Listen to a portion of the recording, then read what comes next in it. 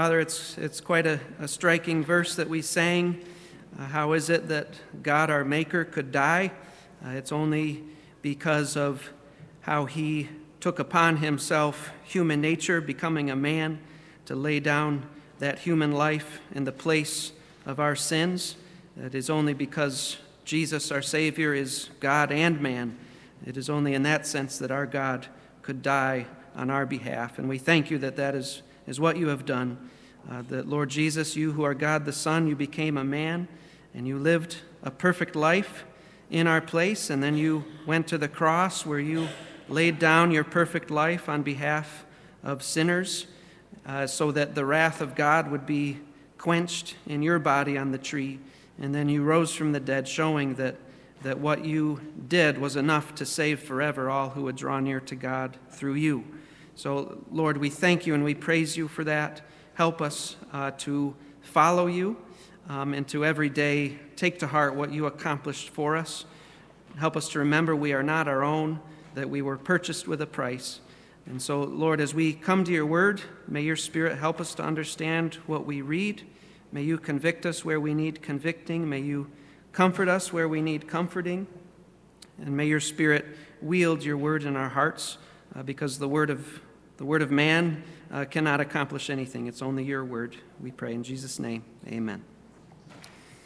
Well, we're continuing to work our way through Galatians, so you can open up to the first chapter, Galatians 1. And we're looking at verses 6 through 10 this morning. Galatians 1, 6 through 10. Paul writes this: I am amazed that you are so quickly deserting him who called you by the grace of Christ for a different gospel, which is really not another, only there are some who are disturbing you and want to distort the gospel of Christ. But even if we, or an angel from heaven, should preach to you a gospel contrary to what we have preached to you, he is to be accursed. As we have said before, so I say again now, if any man is preaching to you a gospel contrary to what you received, he is to be accursed. For am I now seeking the favor of men or of God? Or am I striving to please men? If I were still trying to please men, I would not be a bondservant of Christ. Nobody wants to get duped. Nobody likes having the wool pulled over their eyes. I was thinking back to when I was quite a bit younger. Growing up, I wasn't the smartest kid, so it was pretty easy to string me along, to take me for a ride, to make me believe something was real when it wasn't. I remember when I was camping with my family. I think we were in the old forge area in the Adirondacks, and we were working our way through the shops just looking for souvenirs. And there was something on the wall, a little package in one of the shops we were in that caught my eye. It was an official mosquito trap. It looked like, one of those bear traps that are spring-loaded. You take the jaws and you put it down, and when the animal steps on the trip pan in the center, the jaws spring up and grab the animal by the leg. Well, this mosquito trap was just that kind of trap, just miniature. And I Googled it this morning to see if I could find one again, and they're still out there. On the package, it reads, official mosquito trap. Catch them alive. For the novice trapper, trap your own mosquito fur and make a fur coat. Obviously, that's meant to be a joke, right? But to my young eyes, this was real. How cool was that? I'd never heard of that before, that you could catch a mosquito in that fashion. So I bought it excitedly, and I brought it back to our campsite, and I must have opened it up and set it and put it on the little fold-out table in our camper, just waiting for some unsuspecting mosquito to fly by and get snagged. Well, my dad and my uncle decided to prank me because I left the camper, and when I came back, my dad and uncle are sitting there, and they excitedly point to the trap, and I look, and there's a mosquito caught in the jaws of this trap. And I'm amazed it worked. I couldn't believe it. But then, my dad and uncle start laughing, and it dawned on me how stupid I had been. And I was really upset. I was so angry. I was angry at them for tricking me. I was angry at myself for being so foolish as to fall for something like that. Well, we've seen the past couple weeks that the Galatians were being duped. Paul had come to them preaching the gospel that Jesus, the Son of God, had died on the cross for the sins of all who would put their trust in him. And he had risen from the dead. And the Galatians, when Paul came, they were under the wrath of God. They were headed for destruction because of their sins. And so Paul brought this good news to them and told them that if they believed upon the Lord Jesus, they would be saved. And there was no good work that they could do. It was all the work that Jesus had already done. And if they put their faith in him, they would be forgiven. They would receive eternal life. They just needed to trust in Jesus. And they did. They were forgiven. They had received the Holy Spirit. But somehow, after Paul left, false teachers came in. And these false teachers were impressive to these newborn Galatian believers. And we often call these false teachers Judaizers. They were Jewish professing believers who were teaching that Gentiles needed to live like Jews in order to get saved. Hence, Judaizer. They were making you like a Jew so that you could be saved. They were saying that, you needed to believe in Jesus, but you also needed to be circumcised. And you needed to observe all the law of Moses in order to truly receive salvation. So these Judaizers, they made good works a requirement for justification. According to the Judaizers, in order to be declared righteous by God, they said that these Galatians needed to add their own merit to the merits of Christ before God would accept them. And the Galatians, they were being duped. They were beginning to fall for this counterfeit gospel. And in this letter that we're working our way through, Paul is rushing to rescue the Galatians from this deception. And it's important for us to consider this letter because are there still false teachers today? Yes, they might not have the name Judaizer, but they are still out there. There are those who would seek to get us to trade the genuine gospel for a counterfeit gospel. And not only do we need to be on guard against believing a counterfeit gospel, but we also need to be on guard against preaching a counterfeit gospel. Because there's a temptation to modify the message to make it more palatable to those we are bringing that message to.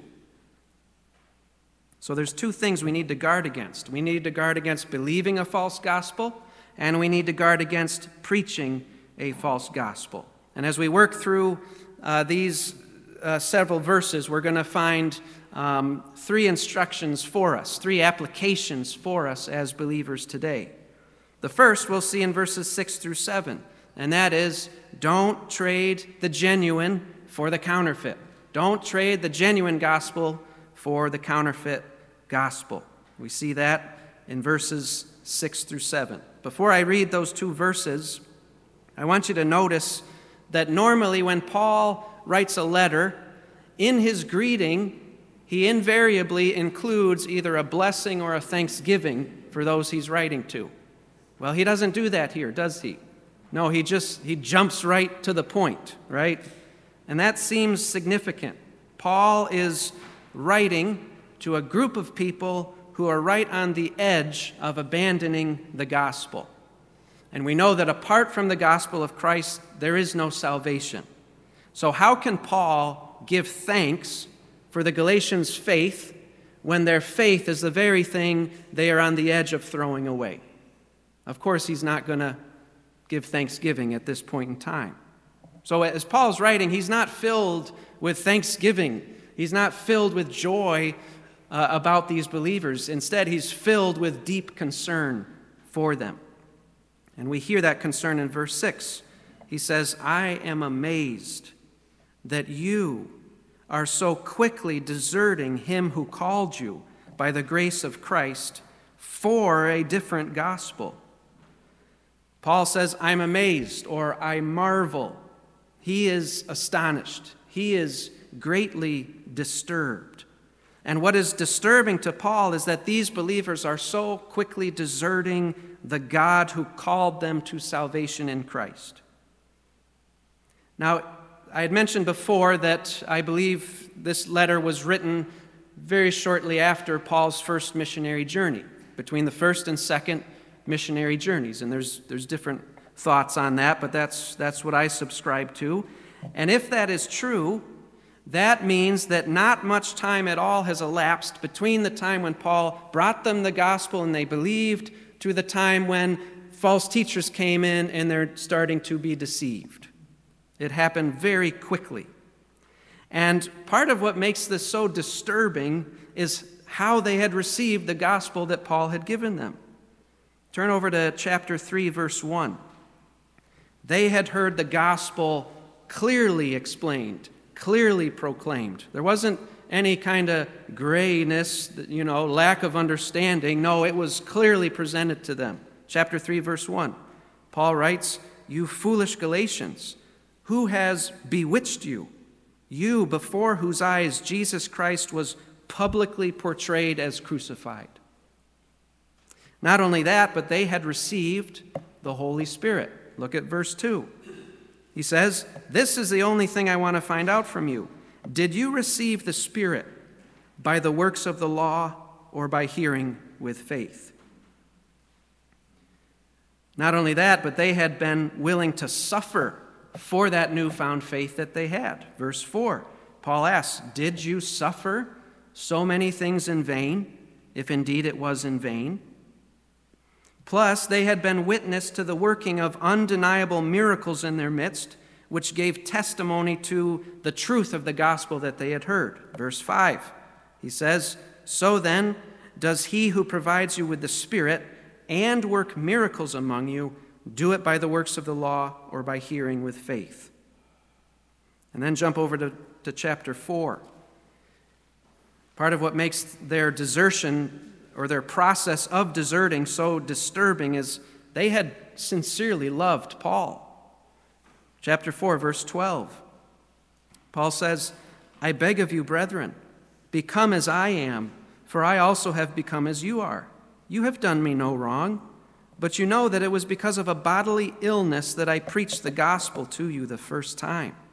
And that which was a trial to you in my bodily condition, you did not despise or loathe, but you received me as an angel of God, as Christ Jesus himself. Where then is that sense of blessing you had? For I bear you witness that if possible, you would have plucked out your own eyes and given them to me. The fact that all that happened, conjoined with what is now taking place when they're considering abandoning the one true gospel, that is disturbing. But what disturbs Paul the most is not that they're deserting in the light of all that. What disturbs Paul the most is that they are in the process of turning away from the God who called them. And he called them by the grace of Christ for a different gospel. The God of the universe called them. It wasn't just Paul calling them. It was God through him calling them.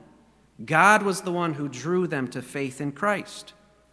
Now, who were the Galatians that God would take notice of them? They were nobody, just as each one of us is nobody when God takes notice of us. It is the grace of God that the Almighty would look down and notice me and apply what Christ did to my life. The greatest being in all the universe had given to them forgiveness and eternal life, and he had given it for free, drawing them through the grace of Jesus. But now, after they have already entered into the enjoyment of that gift, they are contemplating trading that most significant of gifts for something else, a different gospel, a different set of good news. So can you see why Paul is so astonished? Can you see why he's writing with such urgency? These Galatians are like a suicidal man standing on the edge of an 80-story building about to step off. And Paul is the officer trying to talk him down. These Galatians, they haven't stepped off the edge yet. They have not. And we know from other scriptures that no true believer ever does step off the edge, right? But that doesn't mean we don't exhort and we don't call back. God uses means to accomplish our perseverance. But they are right there. They are right on the edge.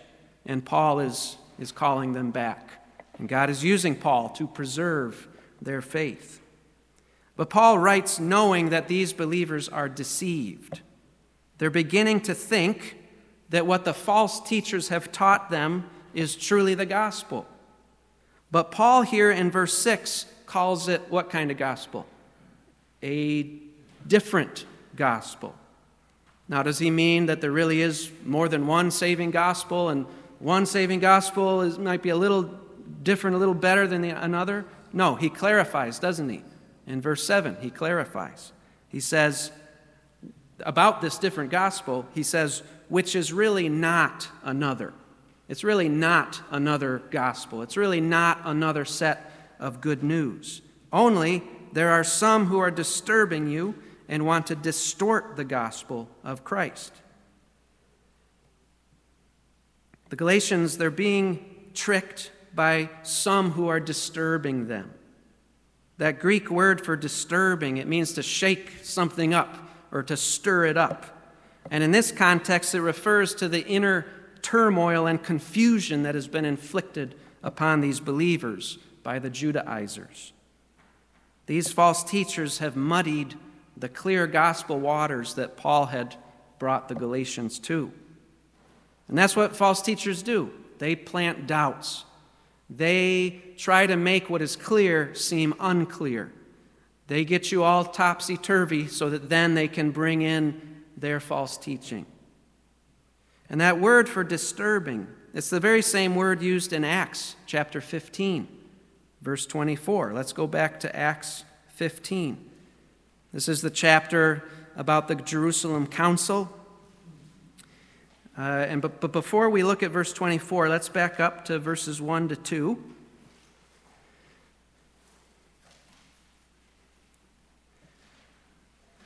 Acts 15, verse 1, some men came down from Judea and began teaching the brethren. This is what they taught. Unless you are circumcised, according to the custom of Moses, you cannot be saved. And when Paul and Barnabas had great dissension and debate with them, the brethren determined that Paul and Barnabas and some others of them should go up to Jerusalem to the apostles and elders concerning this issue. That's the same guys, the Judaizers. So they were going all over the place, weren't they? Not just Galatia. They also came to Antioch.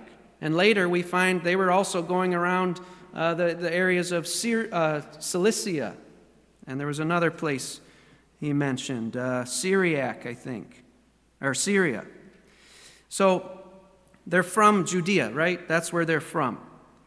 So we get a little bit of understanding about these guys. And later on we'll see that they were associated with the Jerusalem church. That's what made these guys so convincing. These Judaizers were Jews who professed to believe in Jesus, and they had some association with the Jerusalem church, which was kind of like the mother church. It was the church from which the gospel had spread, from which all these other churches had popped up and came into being. So the church in Antioch, they send Paul and Barnabas to the Jerusalem church so that they can hash this out, get things cleared up. And they do get it cleared up. The apostles stand firm on the fact that we are saved by grace alone, through faith alone, in Christ alone.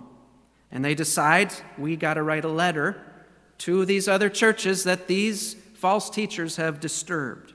And we find that in verse 22. Verse 22, then it seemed good to the apostles and the elders with the whole church, the church in Jerusalem there, to choose men from among them to send to Antioch with Paul and Barnabas, Judas called Barsabbas, and Silas, leading men among the brethren. And they sent this letter by them.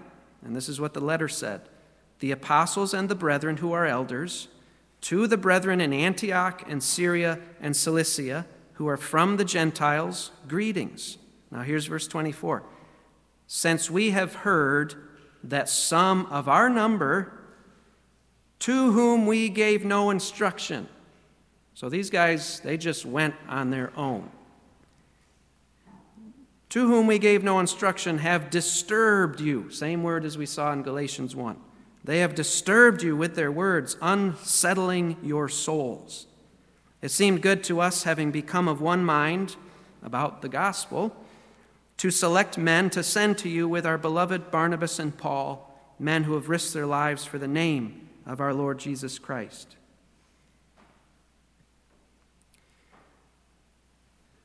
That's the cruelty of false teaching.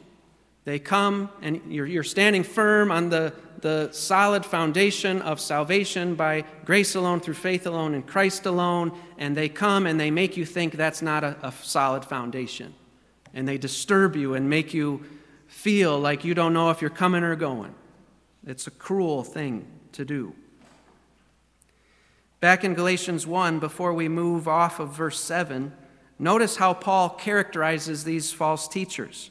He says that they want to distort the gospel of Christ.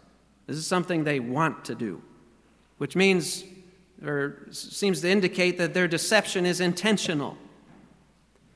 It's intentional. These false teachers know what they're doing, though they might pretend that they're sincere. Why would they want to do that?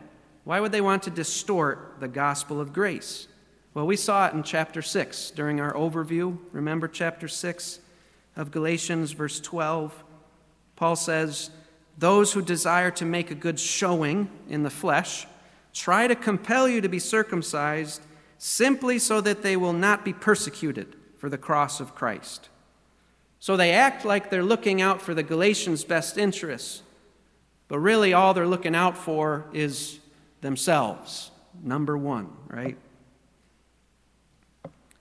So there were false teachers then, and there are still false teachers today who disturb genuine believers, people who act like they're looking out for you, but really they're looking out for themselves. Maybe you can pad their bank account. Who knows? They're looking out for themselves. We need to be on guard against such people. When I was living out in California, I was part of a local outreach ministry, and we would go door to door throughout the community surrounding our church, just sharing the gospel with people. And one day, a man with a wonderful Scottish accent, and maybe that's how he duped me. I love a good Scottish accent. But this little man with a Scottish accent showed up, and he wanted to go out with us, evangelizing. And I don't recall that he ever said he was sent by anyone. He just seemed to be wandering from here to there, which that's a red flag. But he seemed like he was a genuine believer. So, we said, come along with us. And I got to know him a little bit. He was very friendly. But one day I was sitting in church on a Sunday during service, and in the middle of service, while our pastor was speaking, I see my little Scottish friend start walking up the stairs onto the podium while my pastor is speaking. And he just begins shouting, calling our pastor a false teacher. And I'm sitting there in disbelief, like, I know this guy. And I see what he's doing, I hear what he's saying, and I look to the ground, and I'm just shaking my head. Because I felt used by this man. I felt incredibly disturbed. So these sorts of people are out there. We need to cling tightly to the gospel, and we need to help one another cling tightly to the gospel. And that's what Paul's doing here in this letter. He's helping the Galatians cling tightly to the gospel, because there are people out there who want to distort it for their own ends. So don't trade the genuine for the counterfeit. Secondly, in verses 8 to 9, we're going to see that you don't trust the glitter over the carrot. What do I mean by that? I'm not talking about the vegetable. Don't trust the glitter over the carrot.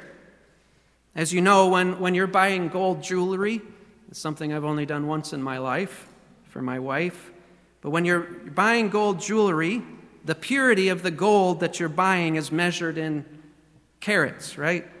If something is 1 carat gold, that means the gold's not very pure. It's only 1/24 gold. Okay, not a lot of gold there.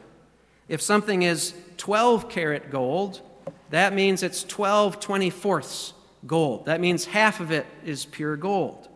If something is 24 karat gold, it is 24/24 gold, or 100% pure gold. But whether it's 1 carat or 24, it all glitters, right? It all glitters. But just because something glitters and looks gold doesn't mean it's actually pure gold, right? Well, the Galatians, they have gotten enticed by these false teachers, apparently because the resume of these false teachers glittered, but their gospel was not pure. And Paul, as we work through these next couple verses, we're going to see that though he is shocked at the Galatians being tempted to desert the true gospel, it is the false teachers that he is most severe with, that he's righteously indignant with. He reserves his strongest language for them. And he tells the Galatians in verses 8 and 9 what is going to happen to these false teachers who are proclaiming a false gospel. Look at verse 8. Paul says, "But even if we or an angel from heaven should preach to you a gospel contrary to what we have preached to you, he is to be accursed. As we have said before, so I say again now, if any man is preaching to you a gospel contrary to what you received, he is to be accursed." Paul's very clear here, right? He says it twice. Says almost the same thing twice over.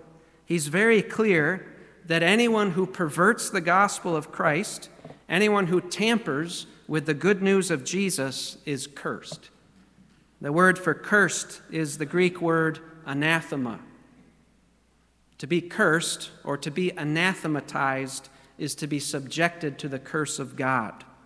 It's to be devoted to destruction. It's to be placed underneath his wrath. And that's an Old Testament concept. Turn back to Deuteronomy 20. The law of God commanded, as the Israelites were getting ready to go into the promised land, the law of God commanded that the evil people of the land be put under the ban or devoted to destruction. Deuteronomy 20.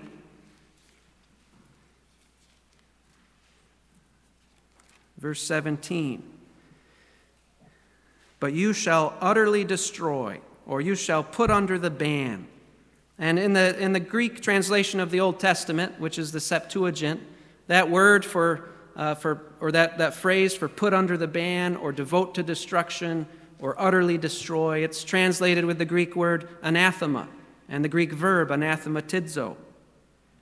He goes on, "You shall utterly destroy them, the Hittite and the Amorite, the Canaanite and the Perizzite, the Hivite and the Jebusite, as the Lord your God has commanded you." Why?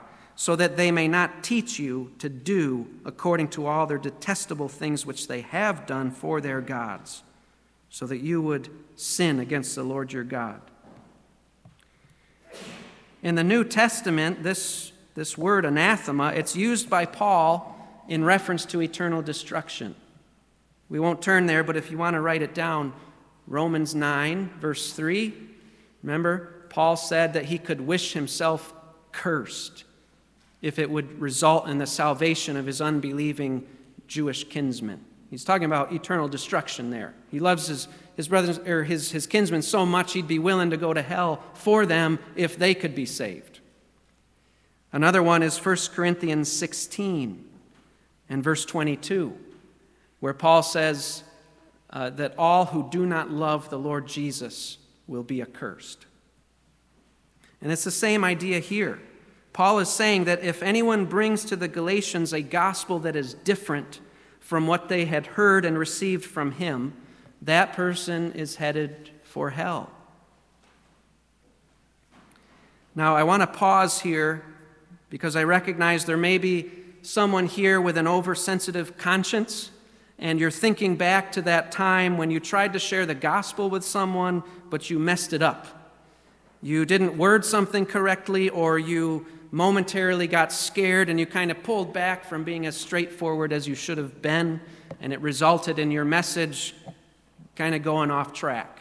And you read verses 8 and 9, and you're thinking, oh man, I preached a different gospel that time. Does that mean I'm cursed now? Well, I want to let you know that you are not the one this warning is being directed against. James writes in his letter in chapter 3, verse 2, he says, "For we all stumble in many ways. If anyone does not stumble in what he says, he's a perfect man, able to bridle the whole body as well." And we'll see later in chapter 2 that what famous person kind of stumbles in his communicating the gospel with his life? Peter, right? Peter stumbled in that sort of way, and yet he was forgiven and he went on to have a faithful ministry.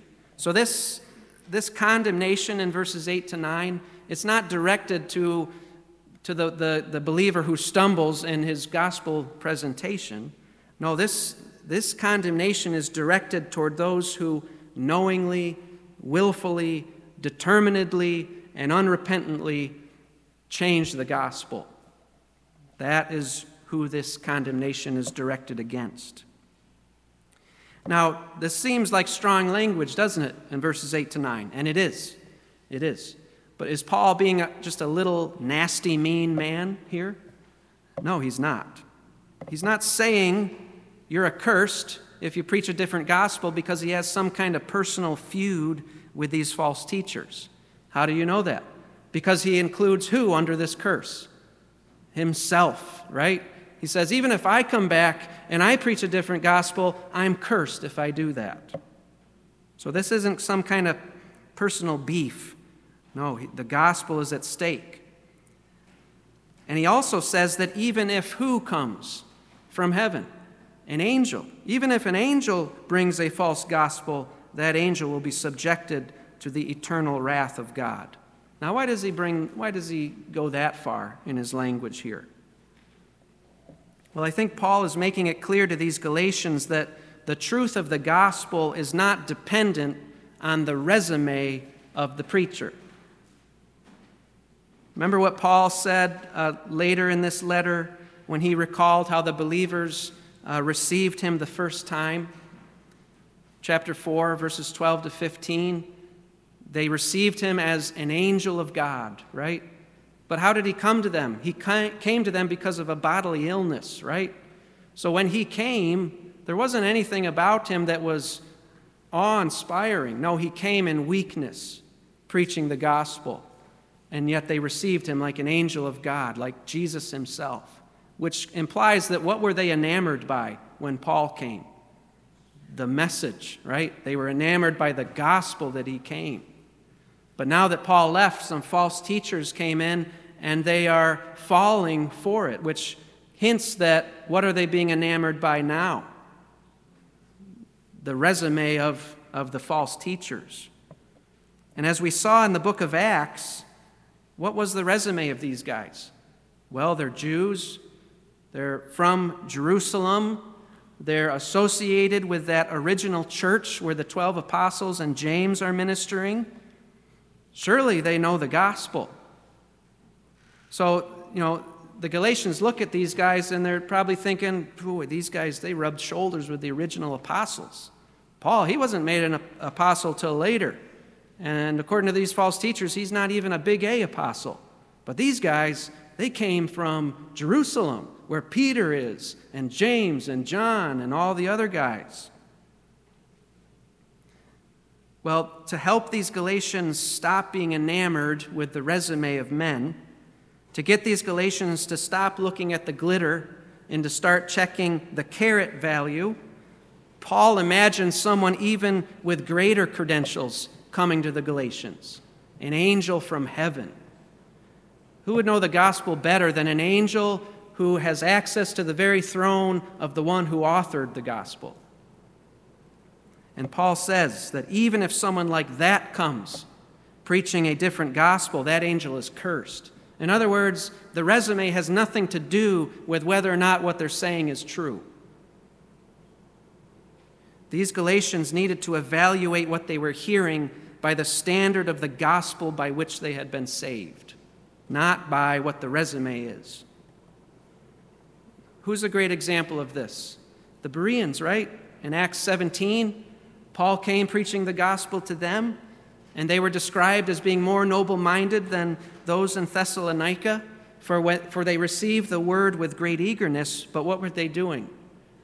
They were examining the Scriptures daily to see whether or not what Paul was saying was true. When someone tells me their Christian testimony of how they came to faith in Christ, it always concerns me when that person seems to be resting their faith not on the message that was brought to them, but on the appearance of the one who brought it to them. I've heard the type of testimonies where the person says that Jesus himself, or maybe an angelic being, appeared to him or her in a vision or a dream and presented the gospel to them. And in listening to them, they seem to be believing because of the appearance or the resume of the one who brought the message, not so much because of the content of what was said to them. My Scottish friend I told you about, he had a testimony like that. Now, if your testimony is one like that, I cannot deny that you had that experience. But I will say to you that you need to be very careful to check the gospel message you heard from whoever it was that gave you against what the Word of God actually says. You need to be careful because there's no way for you to know whether or not what you saw was really the Lord himself or really a holy angel and not Satan and not his demons.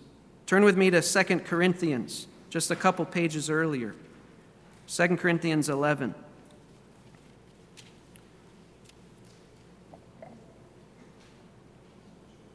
Second Corinthians 11, starting in verse 1. This problem in Galatia wasn't a new problem. Paul was always having to combat the influence of false teachers, and it was the same with Corinth. 2 Corinthians 11, verse 1, Paul writes, "I wish that you would bear with me in a little foolishness, but indeed you are bearing with me. For I am jealous for you with a godly jealousy.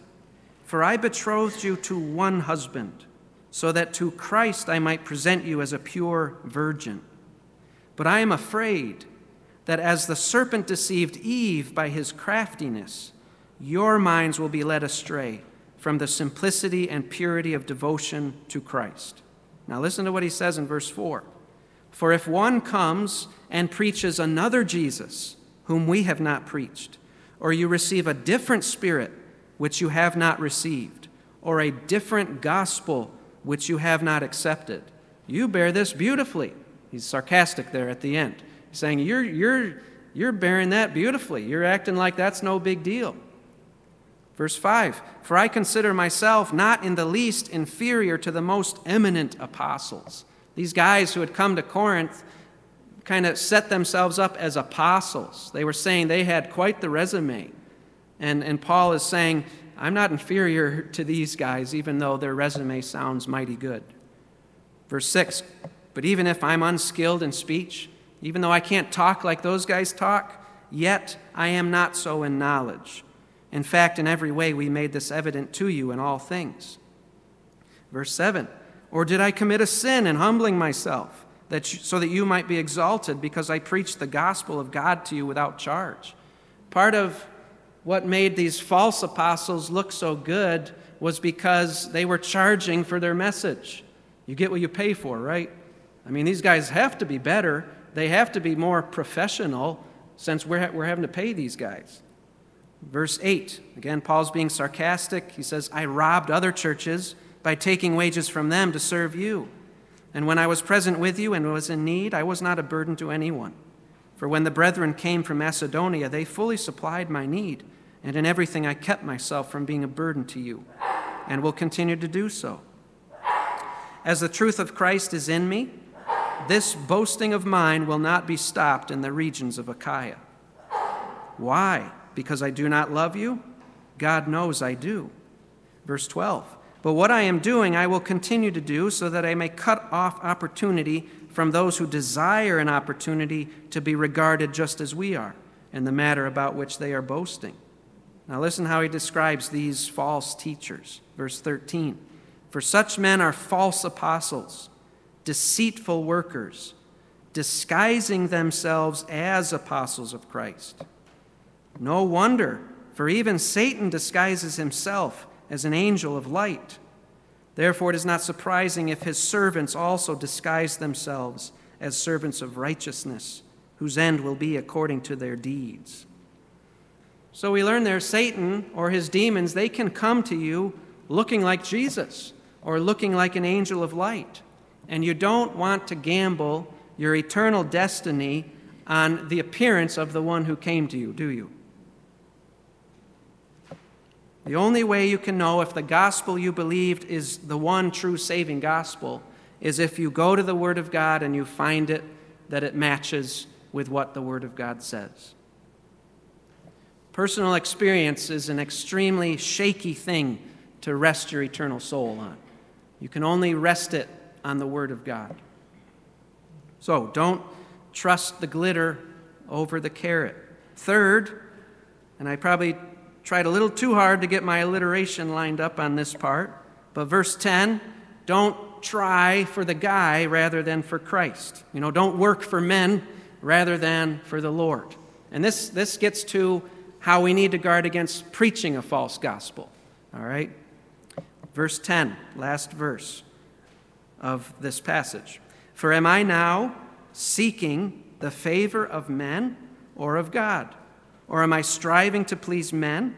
If I were still trying to please men, I would not be a bondservant of Christ. Now, from what Paul says here, we get another little inkling into how these false teachers were misrepresenting Paul. They might have been suggesting that Paul got a little loosey-goosey with the gospel because he was trying to win over the Galatians. That to not offend them and to try to win them, he kind of watered it down a little bit. He kind of left out that circumcision part so that they would be more willing to believe. That's what they seem to be suggesting about Paul. But what did Paul just do in verses 8 to 9? He just placed himself under a curse if he so much as tampers with the gospel of the Lord. In light of what he has just said, he presents the question to the Galatians. He's wanting them to consider for themselves. Listen, I just put myself under a curse if I mess with the gospel of the Lord Jesus Christ. Do you really think that I'm trying to please man instead of God?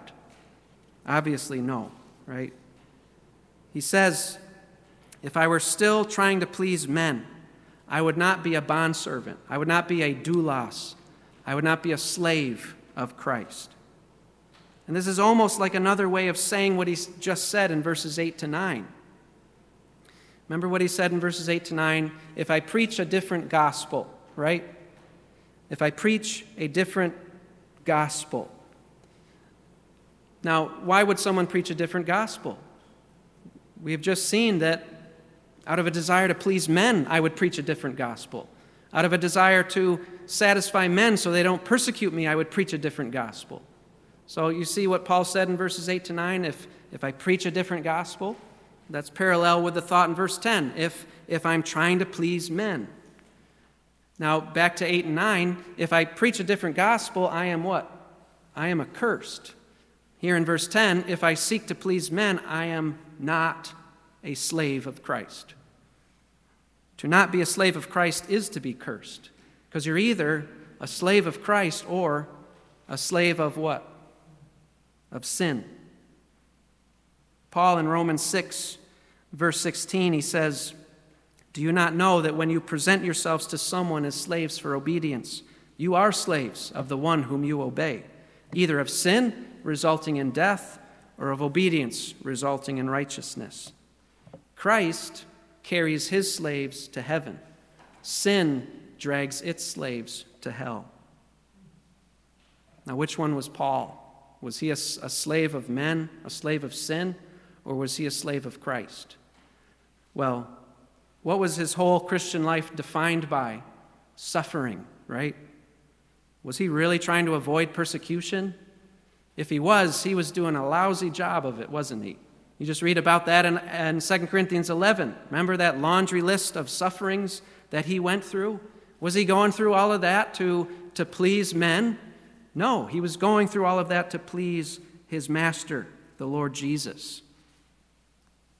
You see, a Christian is not only a son or daughter of God, a brother or sister of Christ.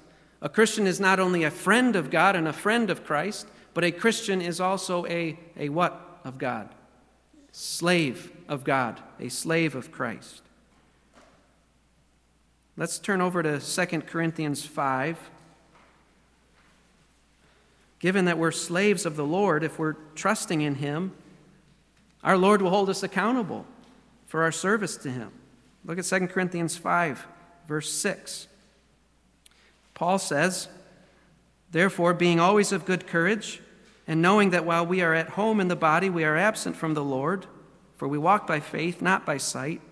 We are of good courage, I say, and prefer rather to be absent from the body and to be home with the Lord. Therefore," verse 9, "we also have as our ambition, whether at home or absent, to be pleasing to him.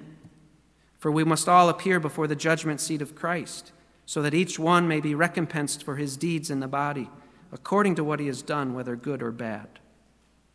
So we must not, as believers, be men pleasers. We must be Christ pleasers, especially when it comes to the gospel we're proclaiming. You see, if I come to someone and share the gospel with them, and they then see that everything I do is designed to impress men or to please men, do you think they can trust the gospel that I presented to them? No, they cannot, because I might have just been saying it the way I said it to try to win their favor, you know? If we are seeking to please Christ, though, we will be found to be faithful messengers. And when I preach the gospel and someone goes and checks what I said, if I'm really trying to seek to please Jesus, they're going to find that what I said matched up with what the Bible said. All right, the last passage I'll have you go to is John 7. And we'll close with this. John 7. Here we see our Lord as our great example, as one who sought to please God rather than men. John 7 and verse 16.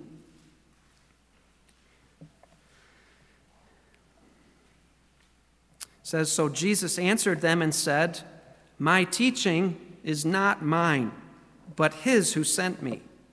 If anyone is willing to do his will, he will know of the teaching, whether it is of God or whether I speak from myself.'" And he gives a little principle here in verse 18 about knowing whether or not a messenger is trustworthy. Verse 18, "He who speaks from himself," like the Judaizers were doing, "he who speaks from himself seeks his own glory. But he who is seeking the glory of the one who sent him, he is true, and there is no unrighteousness in him." That's what we need to do as believers. We need to seek the glory of the one who's sending us. And if we do that, we won't mess around with the gospel. We'll proclaim it faithfully. Let's pray. Father, we do ask for your help. Make us discerning, Lord. Make us full of love for you, full of love for our neighbor, that we would deny ourselves enough to give the gospel in a straightforward way, even though it might be hard for the other person to hear. Lord, make us loving enough to be willing to risk being rejected for the sake of giving them the soul-saving message of the gospel. Lord, help us to keep believing the one true gospel. Help us to keep proclaiming the one true gospel, we pray in Jesus' name. Amen.